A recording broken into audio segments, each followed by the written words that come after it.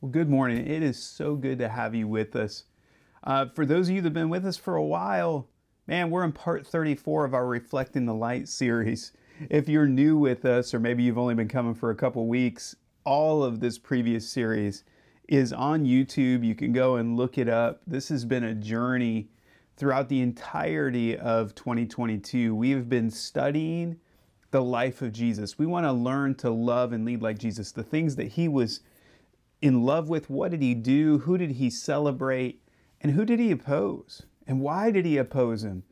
And all of that we've been covering and wrestling with since the beginning of this year. We're winding it down. We're in the last few weeks of this series. And so you might need to go back and get caught up to speed. I promise you today, you won't need to know everything that's happened before. It just helps put it into context. And we've been going through this series in the book of John. And we've been using John as kind of the roadmap for it. Today, I'm going to tell you some of the passages. We're going to go to some of the other Gospels. And if you're not familiar, Matthew, Mark, and Luke are known as, nice word, as the synoptic Gospels. They share a lot of the same stories, but from different perspectives. John has a completely different format. And so that's why we wanted to look at John. Again, there's things that are in the synoptic Gospels that are in John. But there are things in John that aren't in the other Gospels, because John had this different relationship with Jesus and wanted to show Jesus from that human side and the divinity and how they work together. And so as we're going through this, the last few weeks has been that time after Jesus raised Lazarus from the dead.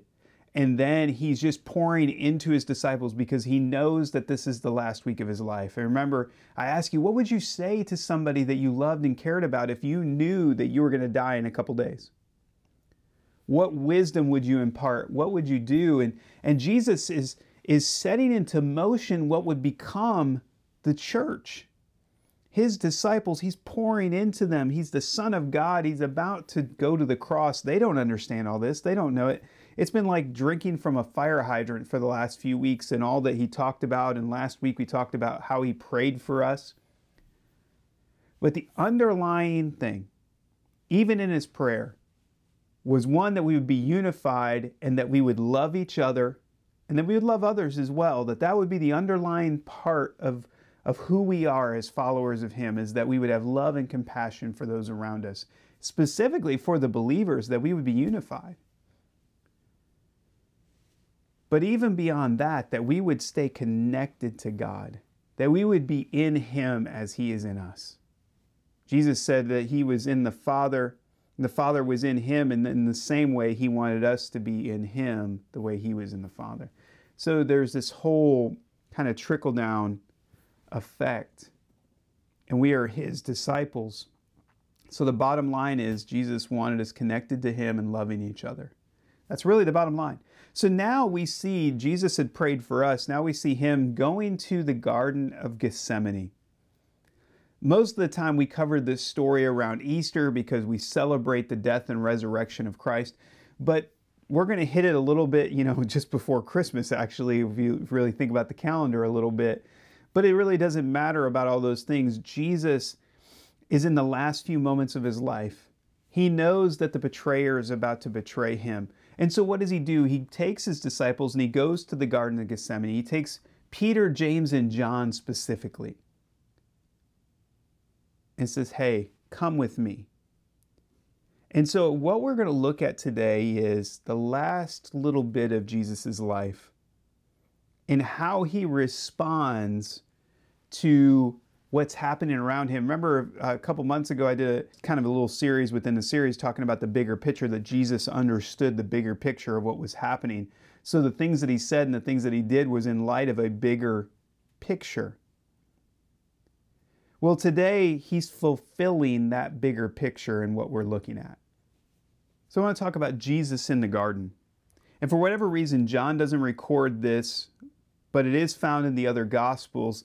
And it speaks to the very human side of Jesus. And that's the one thing that the reason I want to focus on this is we see that human. You know that Jesus is fully God and fully man.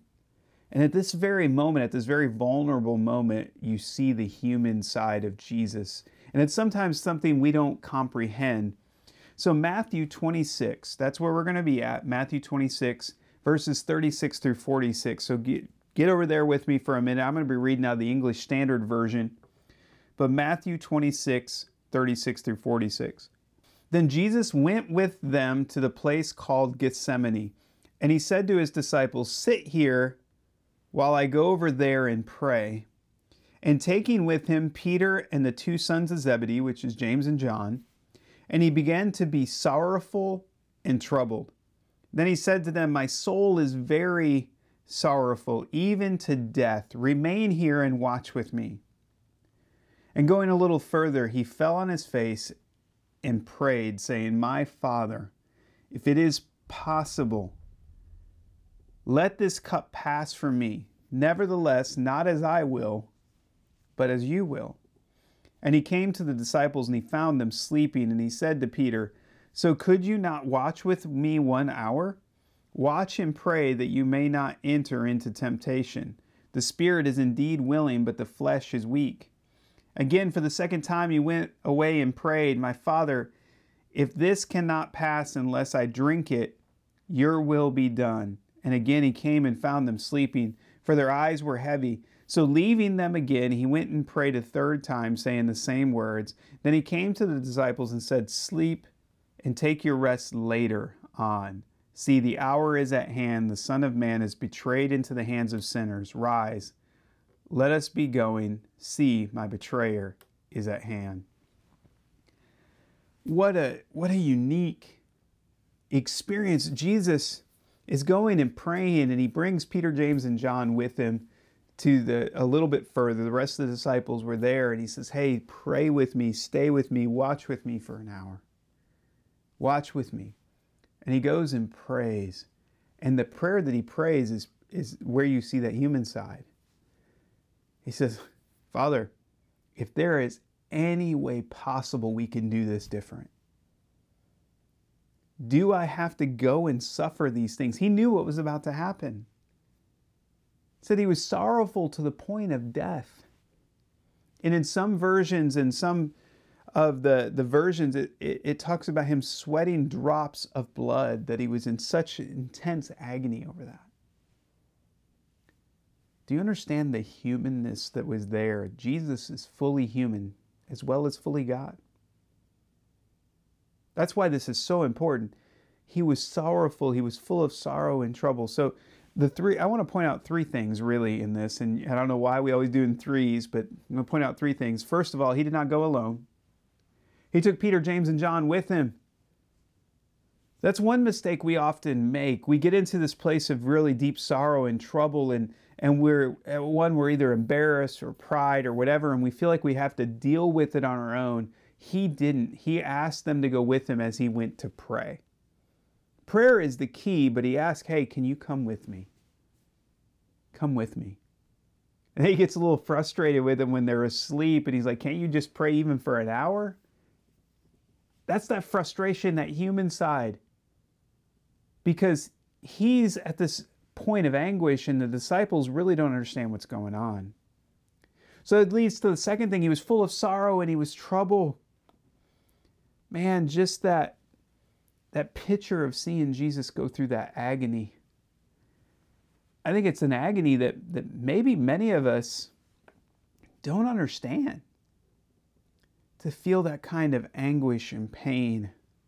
Not only was he going to be going through physical pain, but he was also going through betrayal of somebody that he had poured 3 years of his life into. He knew it was going to happen, but it still hurts. He knew that his disciples, those that he had poured into, were going to scatter. Scripture said it. They're going to scatter. And ultimately, he's going to be alone to face this. So he was sorrowful. He was troubled. He knew what he was about to go through. But ultimately, and the final thing I want to point out is he prayed that God's will would be done. Ultimately, he trusted the Father enough. And he's really demonstrating to us he's fully God, fully man. But at that moment, he's saying, look, I don't want to do this. I don't want to experience this pain. I don't want to go through this. Have you ever been to that point where you're like, oh man, I know what's coming. I know I've got to do this to get to where I want to go, but I really don't want to do this right now. It's where Jesus was. And he said, you know what?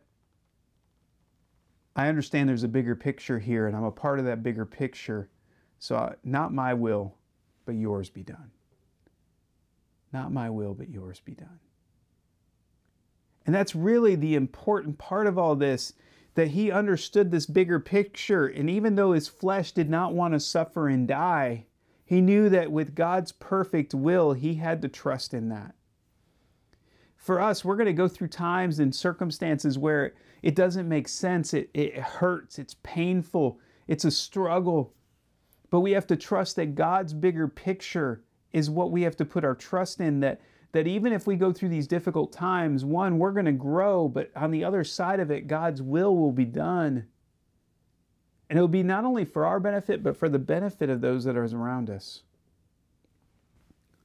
What if Jesus had relented and not gone to the cross? He could have done it. He could have just slipped out and did something different.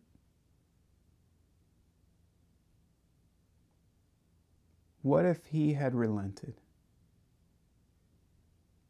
We'd be in a much different place than we are right now. Our world would be lost without the sacrifice that Jesus made. But in his human moments, in that moment of fleshly weakness in a way, and I won't say that Jesus had a weakness, but you see that point of the struggle and the battle that he went through. Scripture tells us that there is no temptation known to man that Jesus did not experience. Not everything that Jesus did is recorded. He faced and experienced and lived a life sin-free and full of integrity through some of the most difficult things that you and I haven't been able to do. Fortunately, his grace and what he did on the cross and that sacrifice that was made takes care of all of that. But I can't imagine. So we have Jesus in the garden in his prayer, Lord, take this from me, but ultimately, not my will, but yours be done. Do what you need to do. The second thing I want to focus on this last, and again, these are the last moments of Jesus' life.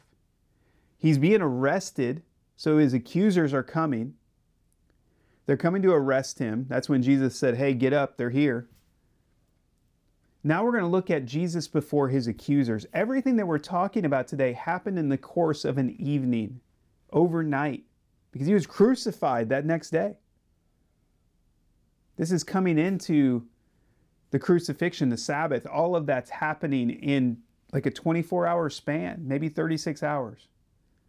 So when you think about this is happening very quickly. So Jesus before his accusers, and we got some large passages of scripture in this, and we're going to look at some different segments of it, but I want you to see Jesus in a couple different situations. And the first is in John chapter 18, the first 11 verses. So John 18, 1 through 11 says, after saying these things, Jesus crossed the Kidron Valley with his disciples and entered a grove of olive trees. Judas the betrayer knew the place because he had gone there with his disciples. The leading priests and Pharisees had given Judas a contingent of Roman soldiers and temple guards to accompany him. Now, with blazing torches, lanterns, and weapons, they arrived at the olive grove. So we're at the Garden of Gethsemane, this prayer that Jesus is just wrapping up, this prayer that we just talked about. Verse 4, Jesus fully realized all that was going to happen to him, so he stepped forward to meet them. Who are you looking for? He asked. Jesus the Nazarene, they replied. I am he, Jesus said. And they all drew back and fell to the ground. Remember, I am, that statement was one of the reasons that the Pharisees wanted to arrest Jesus, because by saying I am, that equated him to God.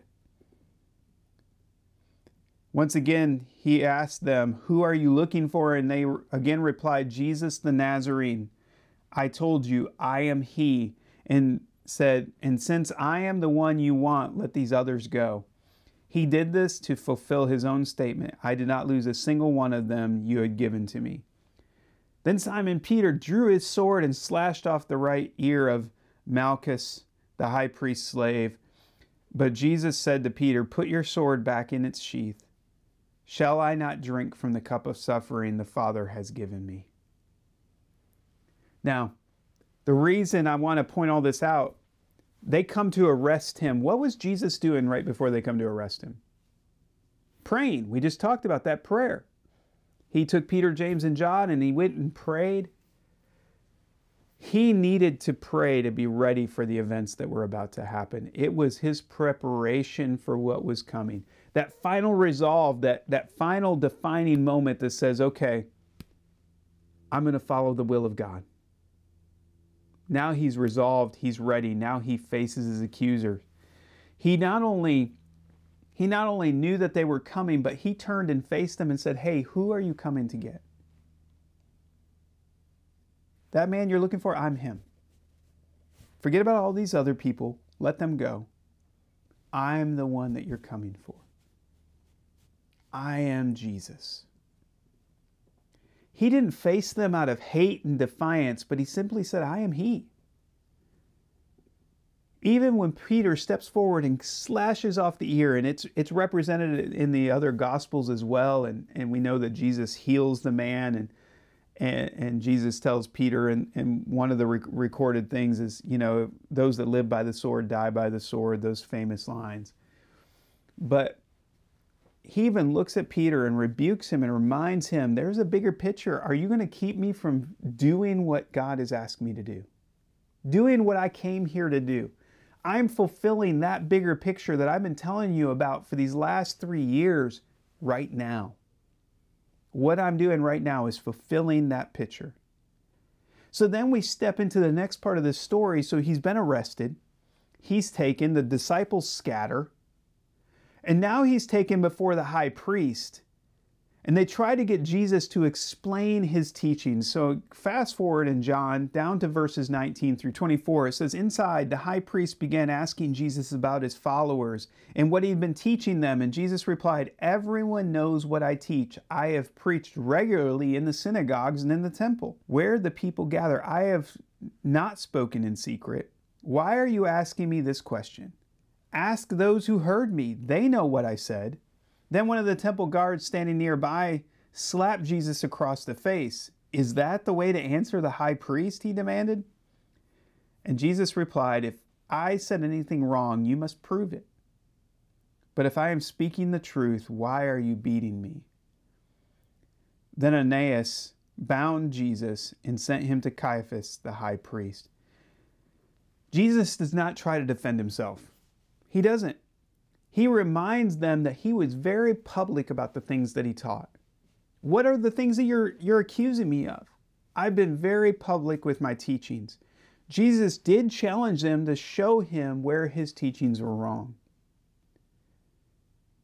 He's saying, look, you have the obligation to prove that I am blasphemous, to prove that I am not who I say I am.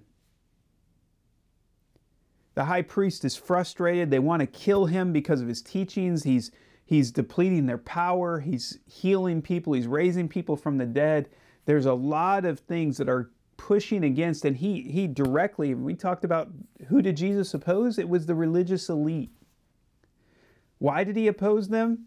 Because they were taking the character of God and twisting it. They were making laws and regulations in the name of God that were holding people down, that were keeping people oppressed for their own power and gain.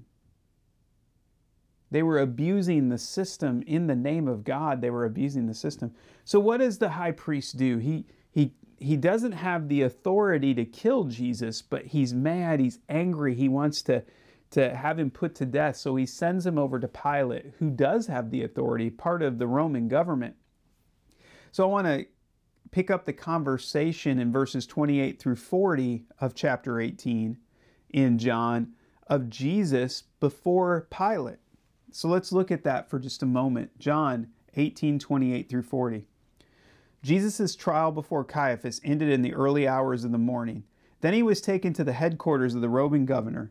His accusers didn't go inside because it would defile them and they wouldn't be allowed to celebrate Passover. So Pilate, the governor, went out to them and asked, what is your charge against this man? We wouldn't have handed him over to you if he weren't a criminal.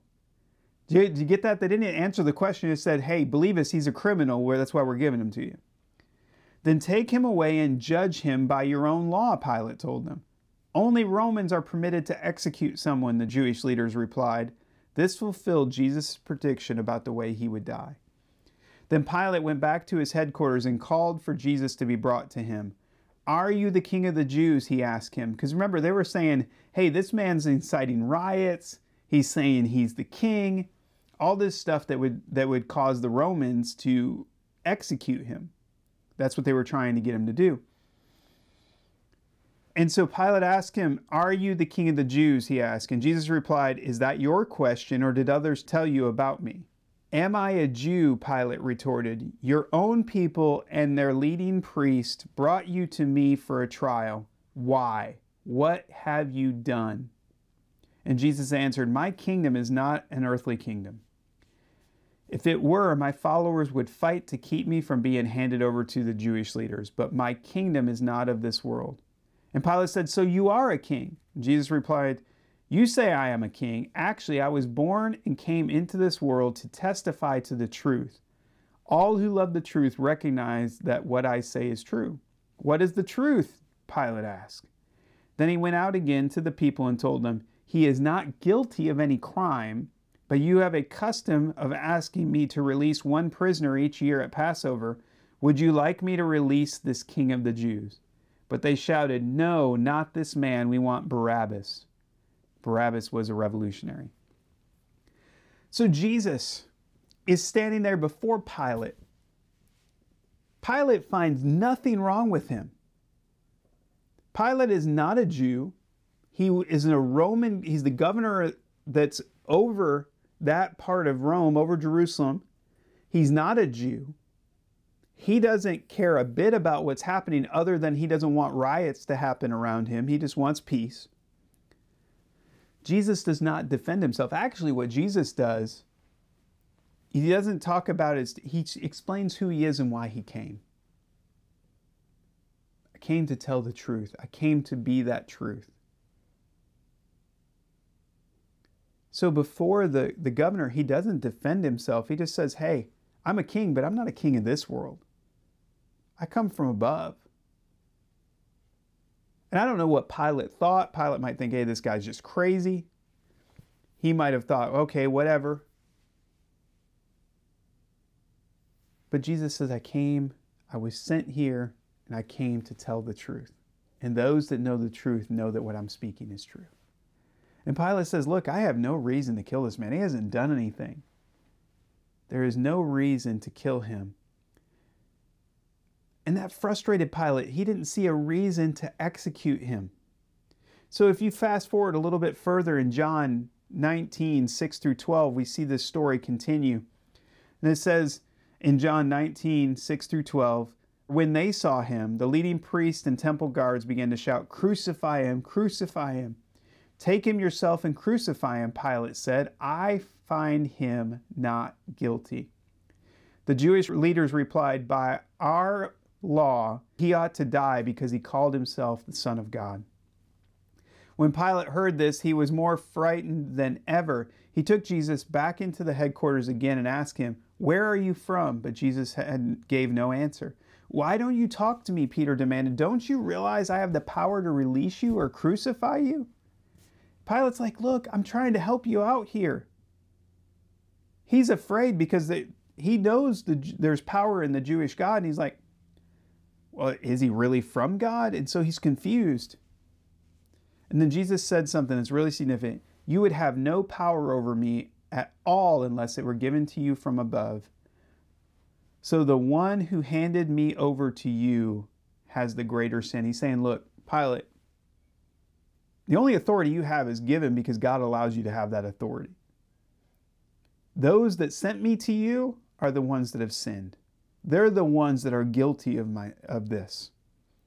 Then Pilate tried to release him, but the Jewish leaders shouted, if you release this man, you are no friend of Caesar. Anyone who declares himself a king is a rebel against Caesar. Pilate again saw no reason to kill Jesus. He wanted to release him, and the religious leaders, The ones that wanted to keep their power, wanted to keep their status, they shouted, "Crucify him! Crucify him!" That point when Jesus looked at Pilate, and I think those that encountered Jesus could see who he was. And I believe that Pilate saw that there was something different about Jesus. He tried so much to release him, but again, he bowed to that pressure and that political pressure.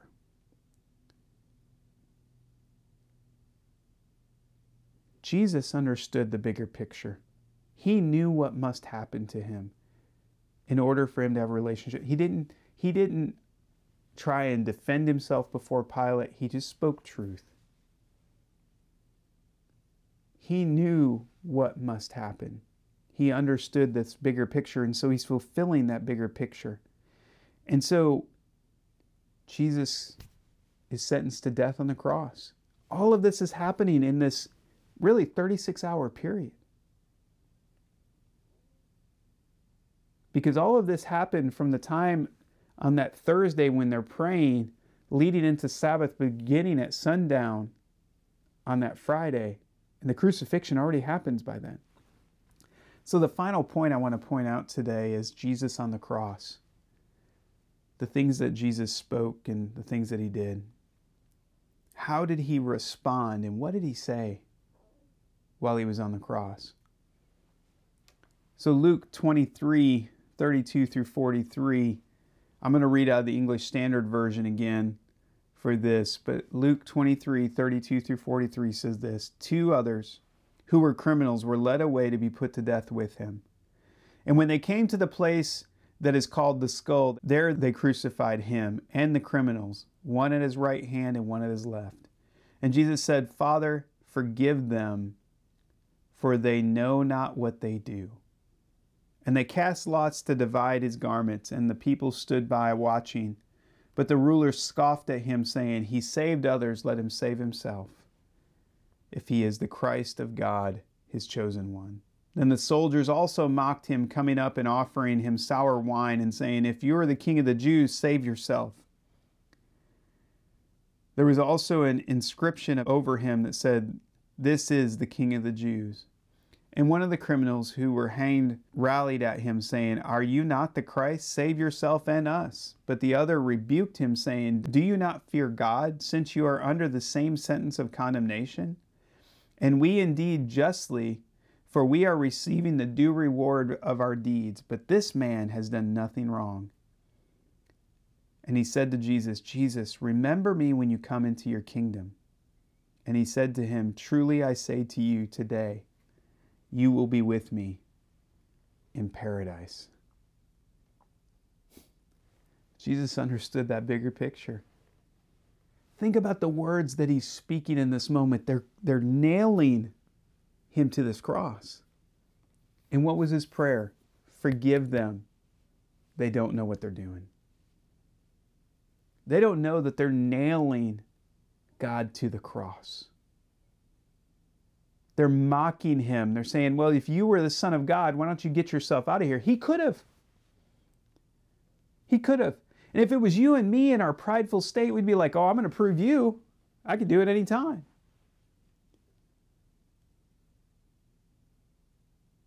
But not Jesus. He understood the bigger picture. He was fulfilling those moments.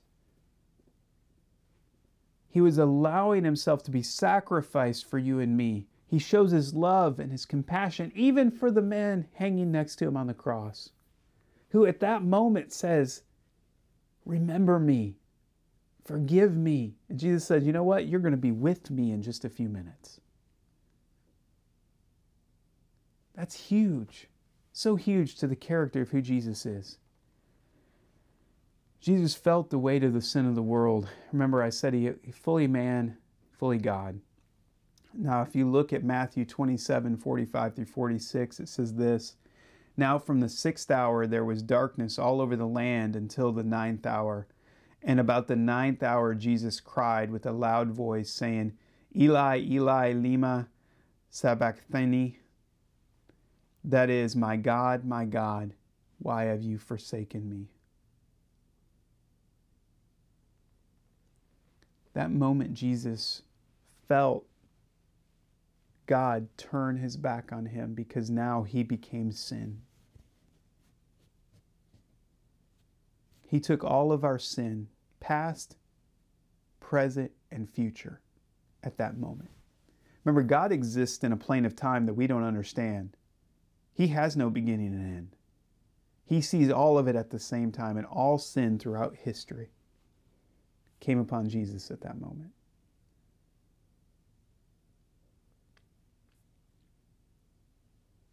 Throughout the ministry that Jesus did, those 3 years that he poured into the disciples, he alluded to this bigger picture, to this greatest purpose. Now it all comes to fruition on the cross. Jesus was able to endure great pain and suffering with grace because he understood that bigger picture. So how does this relate to us? What do we learn from these moments? First thing I want us to remember is before we go through really difficult things, we need to be in places of prayer. Jesus did not face this moment until he had poured out his heart before God in the Garden of Gethsemane. That prepared him to have the strength and the fortitude to stand up for what he needed to. Before Jesus even entered into ministry, he spent 40 days and 40 nights in the wilderness and in prayer, in preparation. We need to be in places of prayer. That's why it's so good to start our days with prayer so we can face whatever comes before us. The second thing is he kept us focused on the bigger picture. He knew that this temporary pain and humiliation would lead to a bigger purpose, that would lead to fulfilling the purpose of why he came. Now, we don't always see that bigger picture. We don't always understand what's going to happen. That's why it's so important that we spend that time in prayer. But being connected to God and understanding there's a bigger purpose to everything, we can endure whatever we're going through because we trust God enough that his purposes and his will always be better, will always benefit us and those around us. Remember, there's nothing this life has for us. Our life is in eternity with him. So if this life goes away and we lose everything that's here, it's okay because we have everything with him. And he promised in his word that he would take care of us. It's hard for us to come to that place. We have to focus on the bigger picture when we're going through difficulties, when we're going through trial. We have to trust God to get us through. Our faith has to be grounded in him. As followers of Jesus, we know that God understands our pain and our struggle. Jesus endured all of that. That's why he sent us to the Holy Spirit, so we would never be alone. We always have the presence and the power of God in our lives. So I want to encourage you, no matter what you're facing, no matter where you're at, to learn from Jesus' final moments on this earth in his human form. He was constantly connected to the Father. Now I know we are not fully God and fully man like him. But he came to show us how to live, and he was constantly connected. He prayed. He was also God, but he prayed because he showed us that human side of him. He relinquished all of his rights as God, and he's praying. We have got to be in a place of prayer. We've got to be in a place of listening and hearing the heart of God so that we can be a part of that bigger picture, so we can understand it. And then remember that our lives are a part of a bigger picture of history, that the way we respond, the things that we do, the way we love and lead, we're a reflection of him to the people that are around us. And the way we live and endure through these difficult times and through struggles speaks to the people that are around us, and they will see God through us. They'll see the love of Jesus through us, but we can't do that if we're not in prayer, if we don't know him, if we don't hear his voice, if we don't study his word. And remember, we are never alone. He's given us the Holy Spirit to help us with all of this, to help us understand his scripture, to help us hear his voice, to speak into us, to give us checks when we need to stop, and to give us the boldness when we need to move forward, to give us the strength when we need to endure. We are his. So if you're struggling with trusting him, and we talk about trust a lot, because I think that's the key.